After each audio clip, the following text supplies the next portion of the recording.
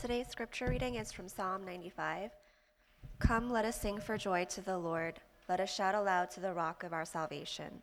Let us come before him with thanksgiving and extol him with music and song. For the Lord is the great God, the great King above all gods. In his hand are the depths of the earth, and the mountain peaks belong to him. The sea is his, for he made it, and his hands formed the dry land. Come, let us bow down and worship. Let us kneel before the Lord our Maker. For he is our God, and we are the people of his pasture, the flock under his care. Today, if only you would hear his voice, do not harden your hearts as you did at Meribah, as you did that day at Massah in the wilderness, where your ancestors tested me. They tried me, though they had seen what I did. For 40 years I was angry with that generation, I said. They are a people whose hearts go astray, and they have not known my ways. So I declared on oath in my anger, they shall never enter my rest. The grass withers and the flowers fade, but the word of our God endures forever. Hello, my name is Aaron, and I'm one of the pastors here at Exilic, and I want to welcome you to our 1 o'clock service.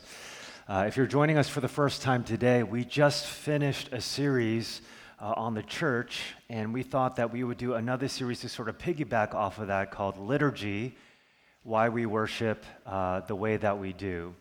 And the reason why we're doing this sermon series is because I believe that the most, not one of the most, but I believe that the most important habit of the Christian life is our weekly Sunday service. Now, in our case, we just meet a little over 1 hour a week, and so I feel like for us it is imperative to understand what it is we do, but not only understand what it is we do during this 1 hour, but equally to understand why it is we do what we do. Okay? And so whether you go to a church with a denomination or without a denomination, a church that's conservative or a church that's contemporary, every church has a structure or what we would call a liturgy. Now, what do we mean by liturgy? Well, if you turn on the first page of your bulletin, I want to read you something from Daniel Hyde, and he does a good job of describing what a liturgy is. And Hyde says, a liturgy is simply an order of the acts of worship. Every church, therefore, uses a liturgy. It's not something only dead churches stuck in traditionalism use, but something that happens in every worship service in the world, whether or not a particular congregation has a more structured or loose service, and whether or not its liturgy is printed and followed. Even churches that told me we just want to worship the Lord in the Spirit followed a predictable pattern the praise team had planned ahead of time. And so what Hyde is saying is that every church has some kind of liturgy or an order to their service. And in our case, we just finished over half of our liturgy. We had our call to worship, we sung some songs, we recited a creed, we confessed our sins, and now we're hearing the preaching of God's word. And so for the next 7 weeks, we're going to take a look at every element of our worship service. We're going to talk about what it is we do when we gather. And then secondly, we're going to talk about why it is we do what we do. And so today, we're going to begin with our call to worship. And I want to think about 3 things. What is a call to worship? Why do we do the call to worship? And how do we participate in the call to worship? And so take a look with me at verses 1, 2, and 6. Come, let us sing for joy to the Lord. Let us shout aloud to the rock of our salvation. Let us come before him with thanksgiving and extol him with music and song. Verse 6, come, let us bow down in worship.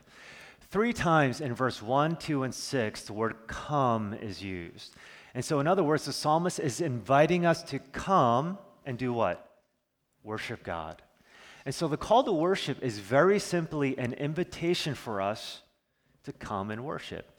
Now, it wasn't that long ago that churches used to have church bells, and the churches would ring the bells to let everyone know in the community that the worship service was about to start, and therefore, come and worship. Now, we don't have bells in our building here, but what we do have are the Psalms, and when we recite the Psalms, it's inviting you to come and worship God. Now, when it comes to invitations, wedding invitations, birthday, baby showers, whatever, you can do 3 things with an invitation. You can either accept it, reject it, or ignore it. But I do want you to know that if you do not accept an invitation to come and worship God, it doesn't mean that you will not worship something else. It actually means that you will accept an invitation if you don't worship God, to come and worship something else. And I think one of the best examples of this in the Bible is the story of the golden calf. Now, even if you haven't read the Bible before, chances are you sort of know or have heard of this golden calf. And we know based upon the book of Exodus that the Israelites were enslaved in Egypt for around 400 years. God delivers them out of slavery. They cross miraculously through the Red Sea into the promised land. Moses goes up to Mount Sinai to receive the 10 Commandments, but because he's gone for a period of time, the people get restless.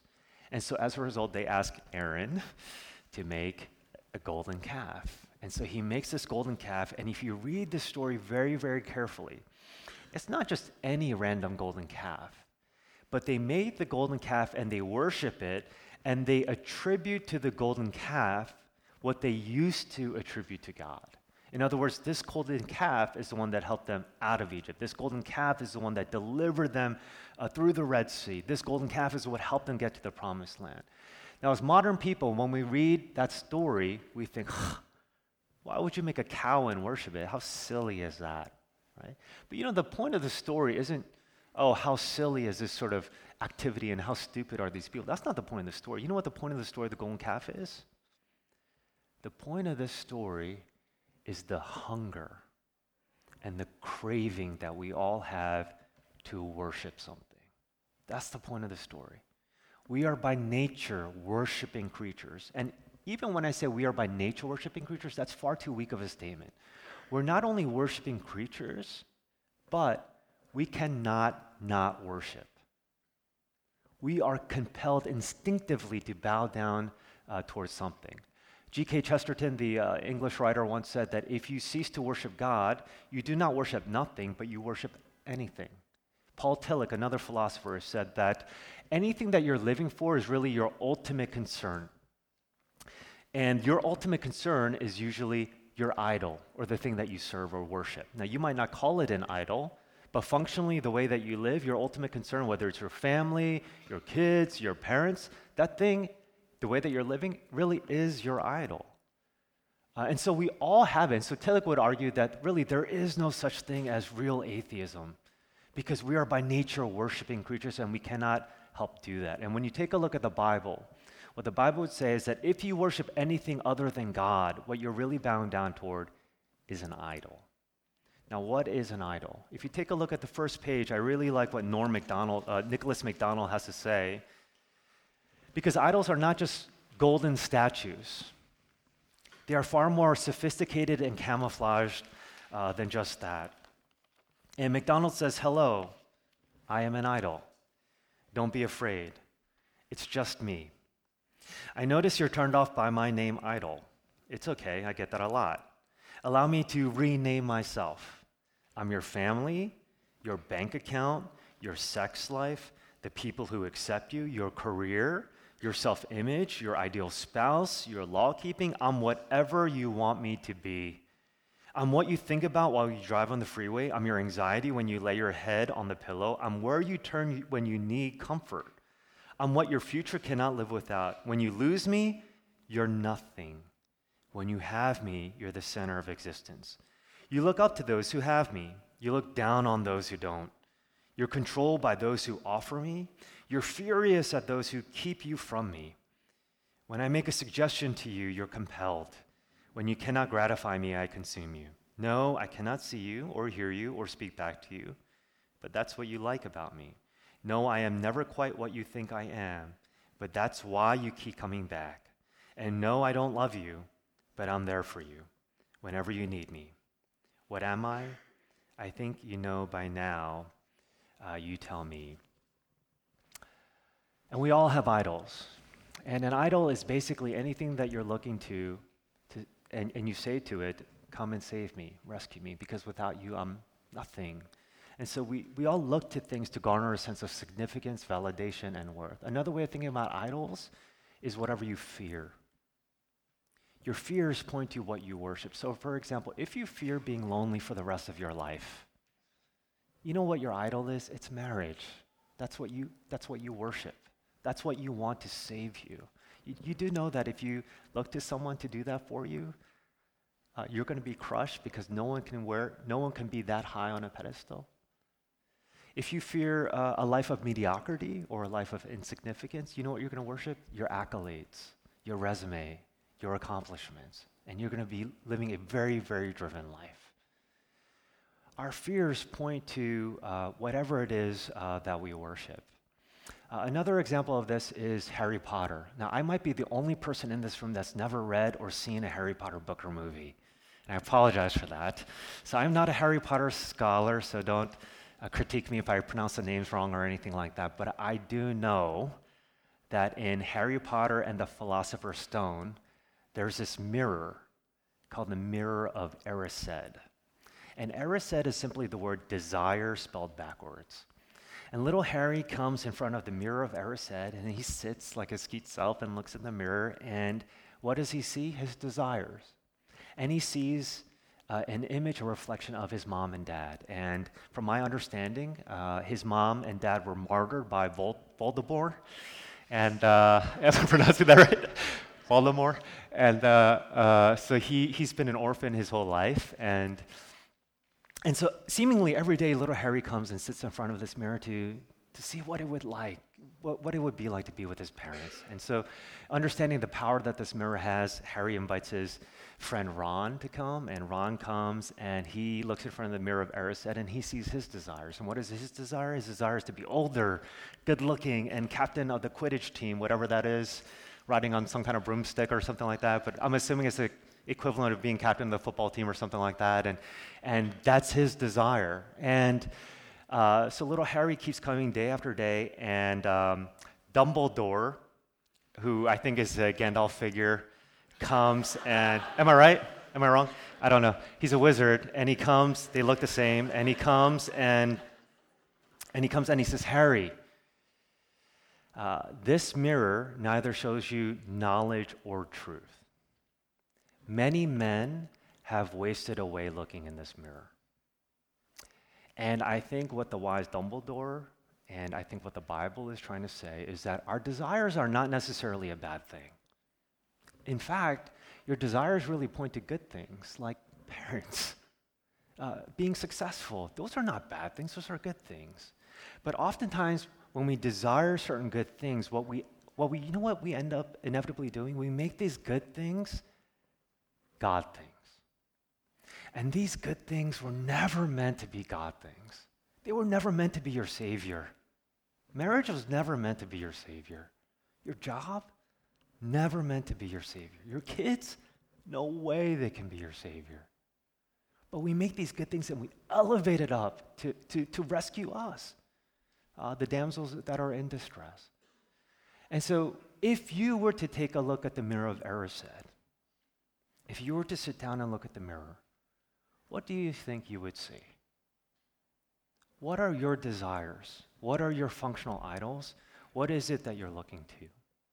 The call to worship reminds us that there is only one person that is worthy of our worship, and there is only one person that can truly save and rescue us, and that is God himself. Now, here's the question. Why is it that we worship God then? Take a look with me at verse 3 to 7.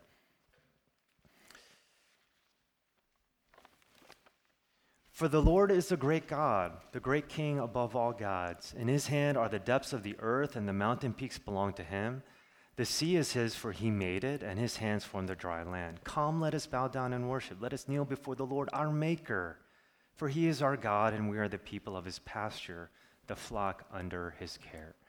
And what verse 3 to 7 is basically saying is that God is our creator, and he is our maker. And out of the overflow of the love between the triune Godhead, the Father, Son, and the Spirit, out of the overflow of the triune God, God makes us so that he can have a meaningful relationship with us and us with him.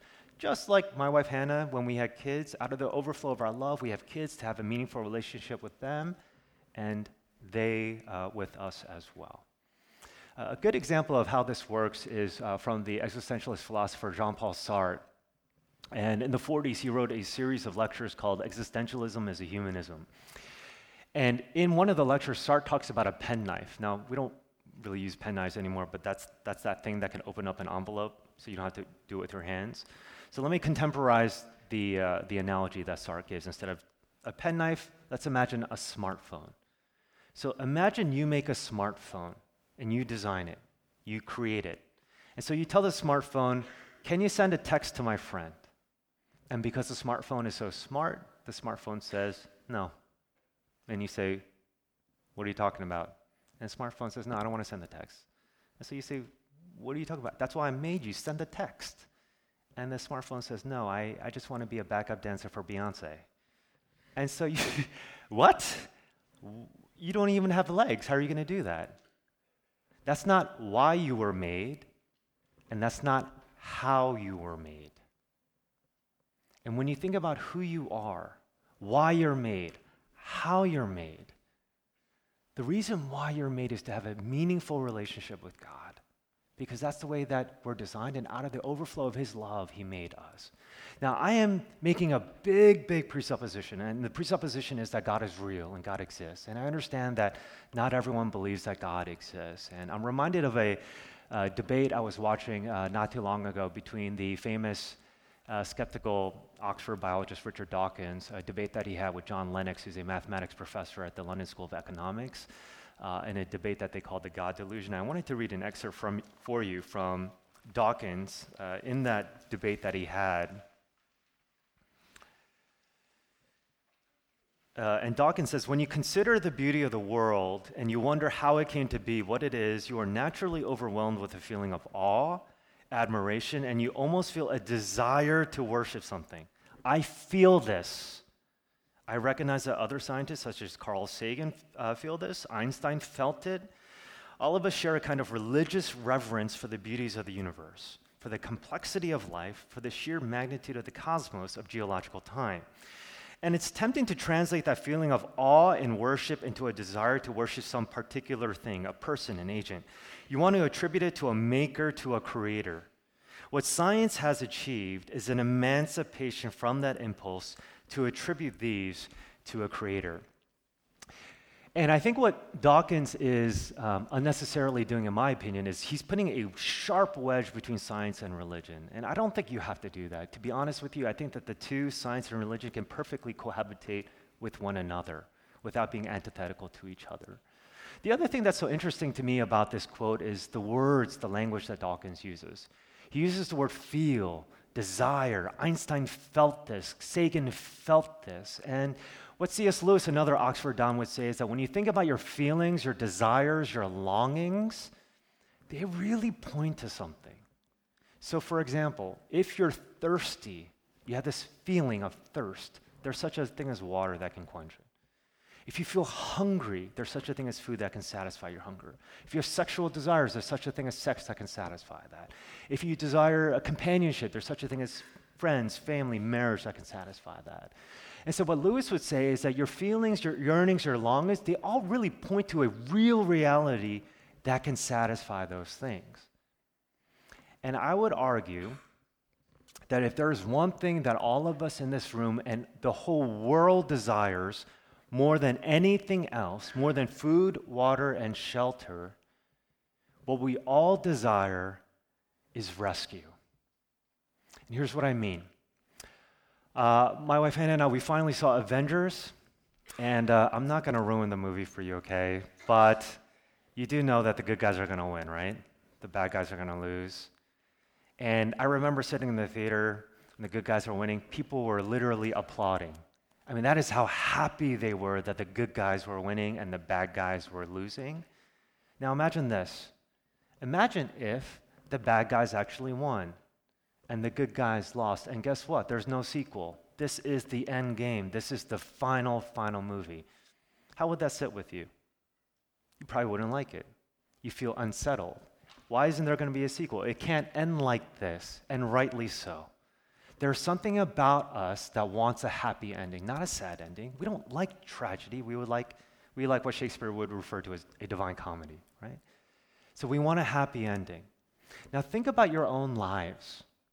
In a world that is completely devoid of God, there is no rescue for you. How does your movie end? It doesn't end with a happy ending.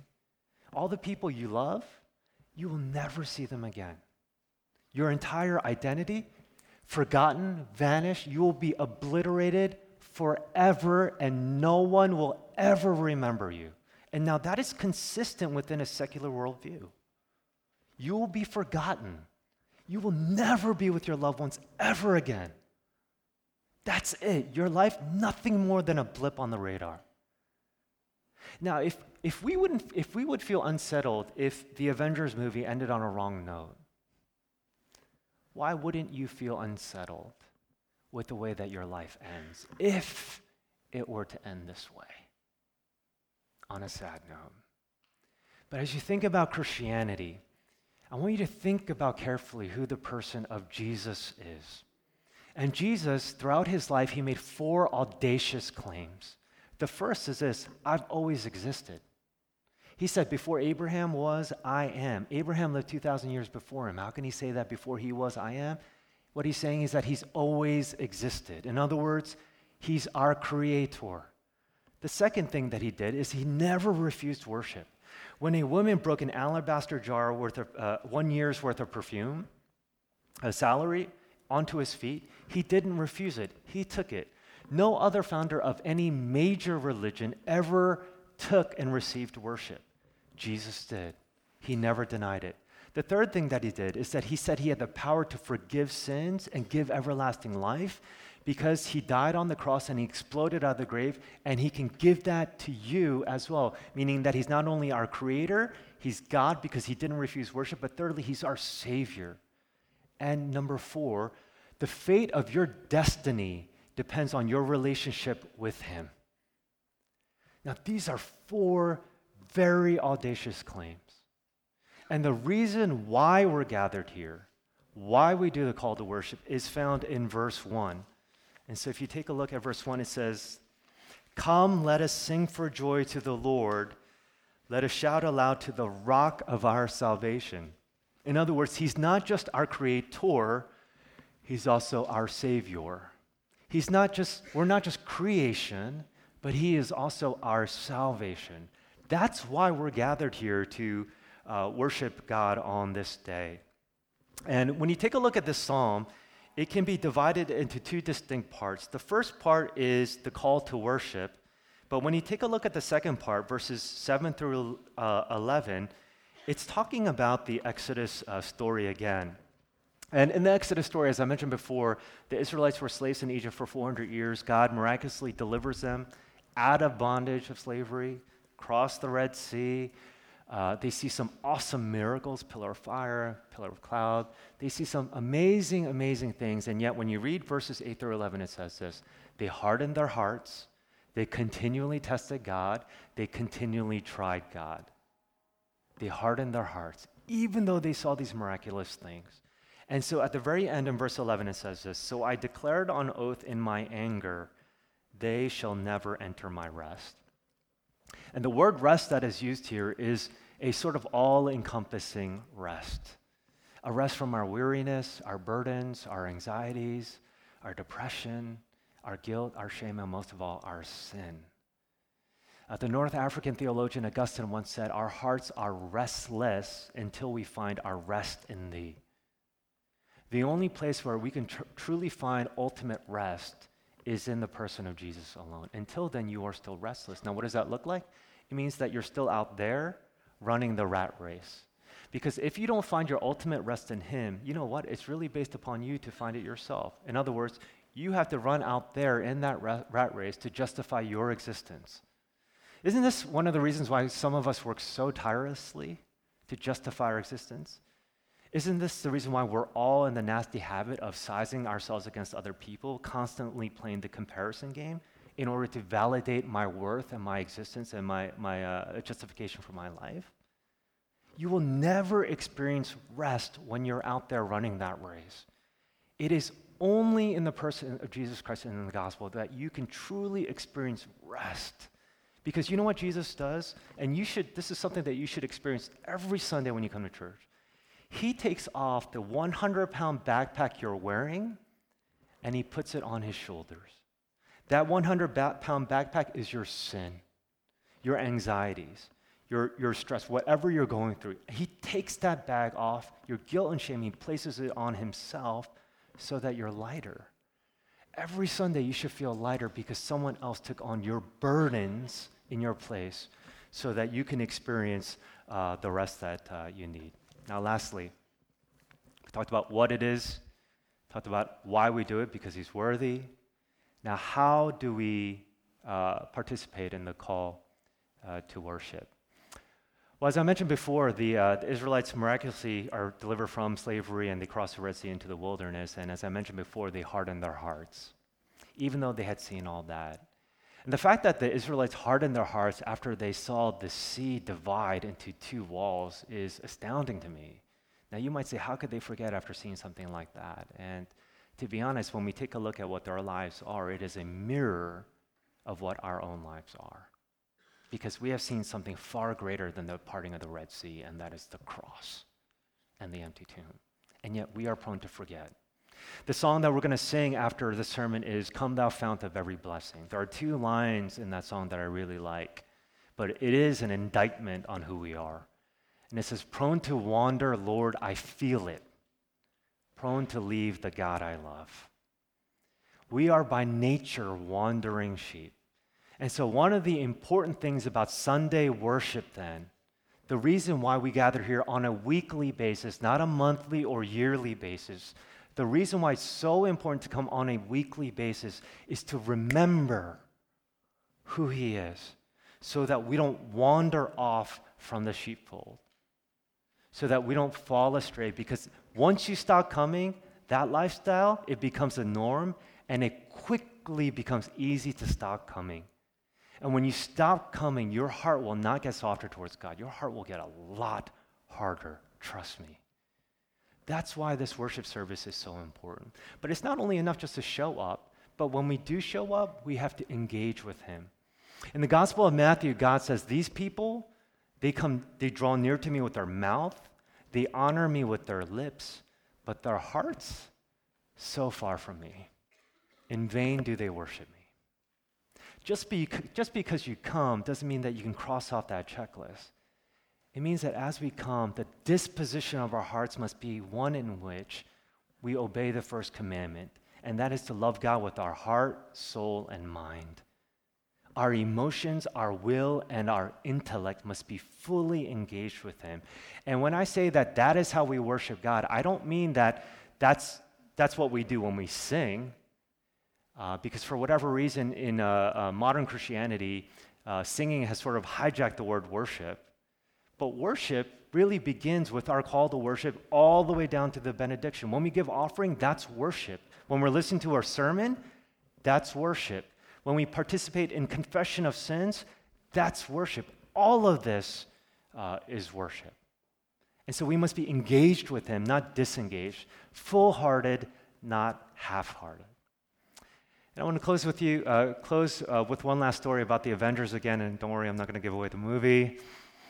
But we had a 3 o'clock showing last Sunday. And so after the second service, I went back home, got changed, and we were running a little bit late.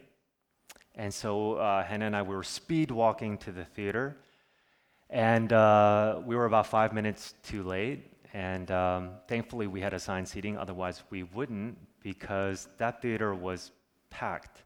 Evidently, everyone had gotten there way early, way on time.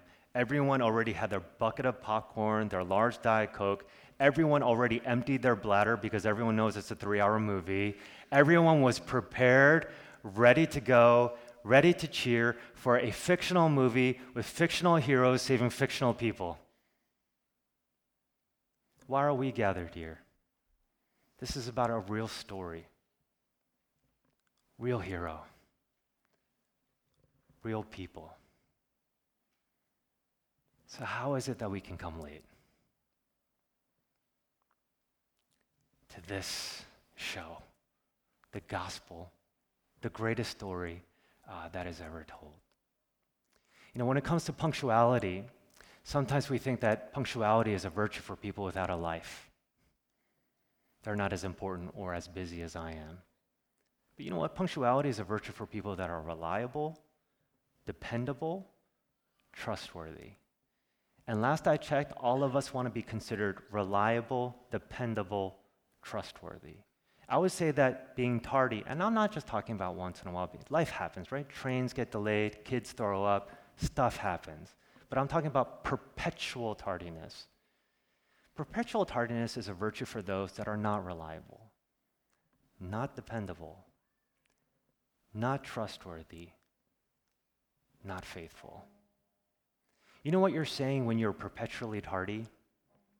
My time is more important than your time. Now apply that to our Sunday service. And you might be thinking that I'm talking about God. And I am, but I'm not only talking about God, but I'm also talking about us. Because when you read this psalm, it says, "Come, let us worship." It doesn't say, "Come, let me worship."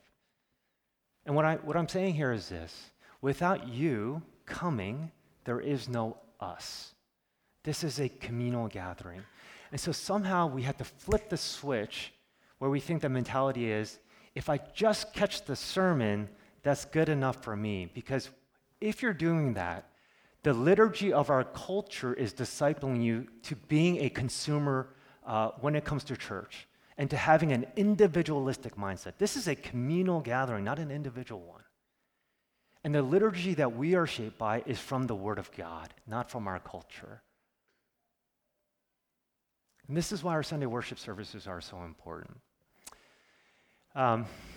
Several years ago, I was talking to a good friend of mine, and the reason why I say that this person is a good friend of mine is because we have a lot of relationship capital, okay? So I can sort of be real and upfront, okay? I don't have to talk PC with them at all, okay? And so they said they don't like afternoon services or evening services. They much prefer early morning services. And the reason for that is if they go to an afternoon service or an evening service, it sort of ruins their day. And I politely said, I didn't know today was your day. Today is the Lord's day. And for just 1 hour a week, He wants you. And He wants to engage with you. How can we not give Him that 1 hour on this day with His people? Let's pray together. Father, as we think about the language of this psalm, bowing down, kneeling, there's a lot of expressive emotion, and we realize that as we continue our worship service, that's what you want. You don't want just half of us, you want all of us. And so help us to engage with you as best as possible as we give of our offering, as we sing our songs, as we receive the benediction. In Jesus' name I pray. Amen.